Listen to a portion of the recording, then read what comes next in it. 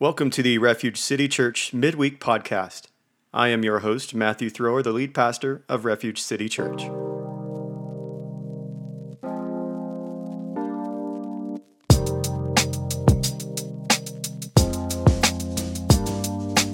So let's get into Sunday sermon. This was Sunday sermon. Well, welcome back to our midweek podcast here at Refuge City Church.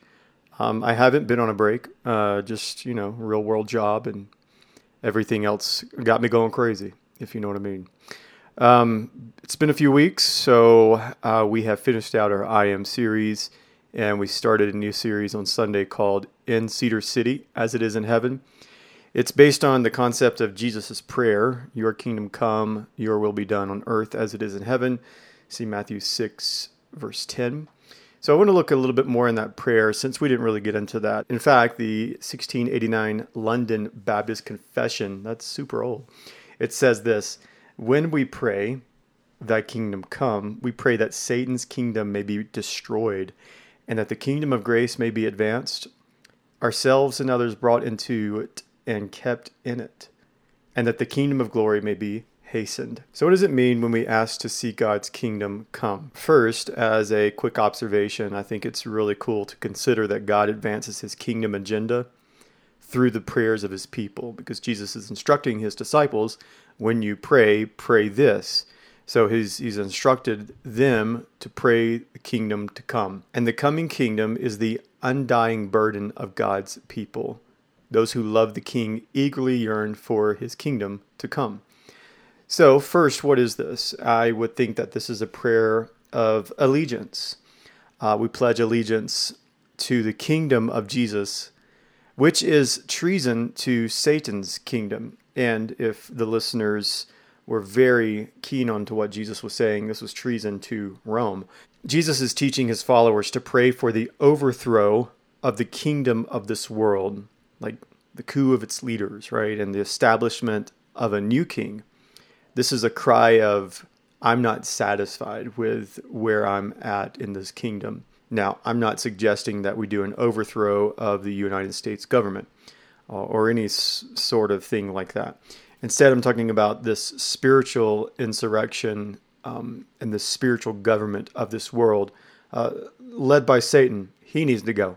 Amen. Anyway, when we pray for the kingdom of God to come, we are pleading for the kingdom of Satan to be toppled. I mean, that's exactly what we want to see if there's a tyrant in a nation, right? But we want to see Satan and all of his demonic scheming, tactical assaults, all of his weird stuff that he does. We want that to be shattered, don't we? So like this week, I listened to a report of a woman. She was raped on a sub in Philadelphia. Here's the weird thing. There were 10 others in the cart and no one called the police. Instead, video footage has most of the 10 people raising their phones and filming the rape, which lasted over 30 minutes. The footage showed the victim kicking and pushing the person away as he began to rape her. This is just one of millions of examples why we want Satan and his demons destroyed and why we want that kingdom to fall. Now, it's also a prayer for victory. As we await the full realization of the inaugurated kingdom, we cry for the kingdom to come and conquer souls. But when God awakens a person to behold the glory of Christ, it's victory because he conquers their rebellious, sinful hearts and he makes them his. So when we pray for the kingdom of God to come, we're praying that God would be victorious over souls and that he would shine the kingdom of grace. I really like that, the kingdom of grace upon the hearts of men, women, and children so that they would see and savor the kingdom of glory. So the kingdom of grace, so if we are a part of that kingdom of grace, that we are supposed to be pushing that out into our culture and society. So when we pray for the kingdom to come, we are looking for ways to destroy the kingdom of Satan and ways to advance the kingdom of God, or to see dead souls made alive by the power of the gospel. Another thing about this, real quick, and I'll wrap this portion up, is that this is a kingdom that we can see now. And it's also a kingdom that is in the future. Many dispensationalists would say that this is just a kingdom in the future. But why would Jesus say to pray for it now? And now our topic of the week. Speaking of Satan and his kingdom, how about that for a transition? I want to talk about Halloween. So let me give you a little bit of background on Halloween. I'm going to first talk about November 1st, which is All Saints Day. The All Saints Festival was first established during the time of when the early church was being heavily persecuted, when the numbers were so much that it was almost impossible to celebrate them all. In the time of John Chrysostom, maybe? Sorry about that, John, if I butchered your name, but you're dead, so I guess you don't care. All the martyrs were remembered on the first Sunday after Pentecost in 608 AD. The Pantheon, a former pagan temple to all the gods, it was dedicated in Rome as a Christian church, and that was on May 13th. That day became All Saints Day.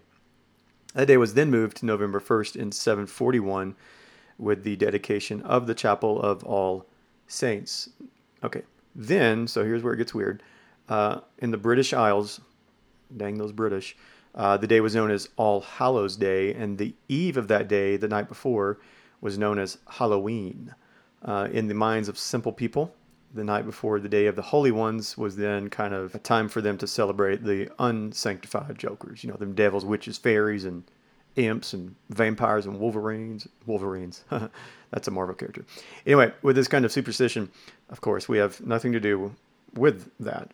Obviously, the custom of kids kind of dressing up in order to play trick-or-treat, it did descend from this view, but the thing that is interesting here is not the dressing up itself or ridiculous amount of candy, but rather the dressing up as wicked creatures.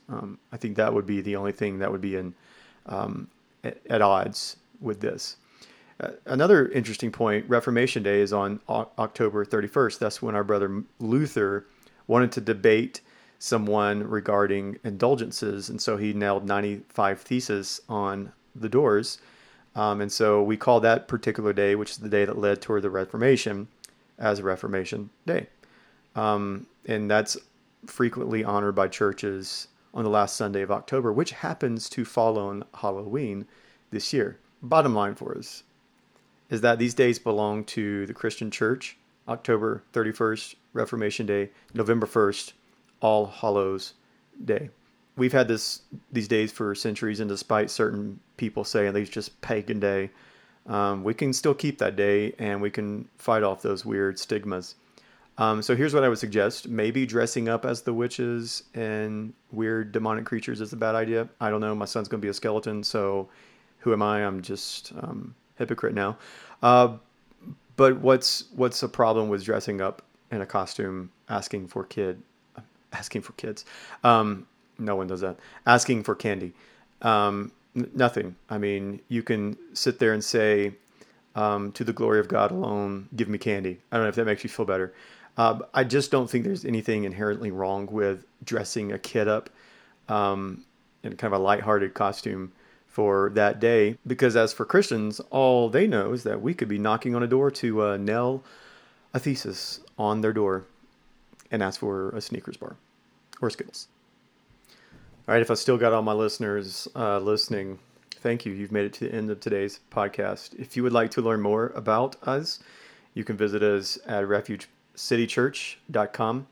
Also, find us on the gram at Refuge Cedar City.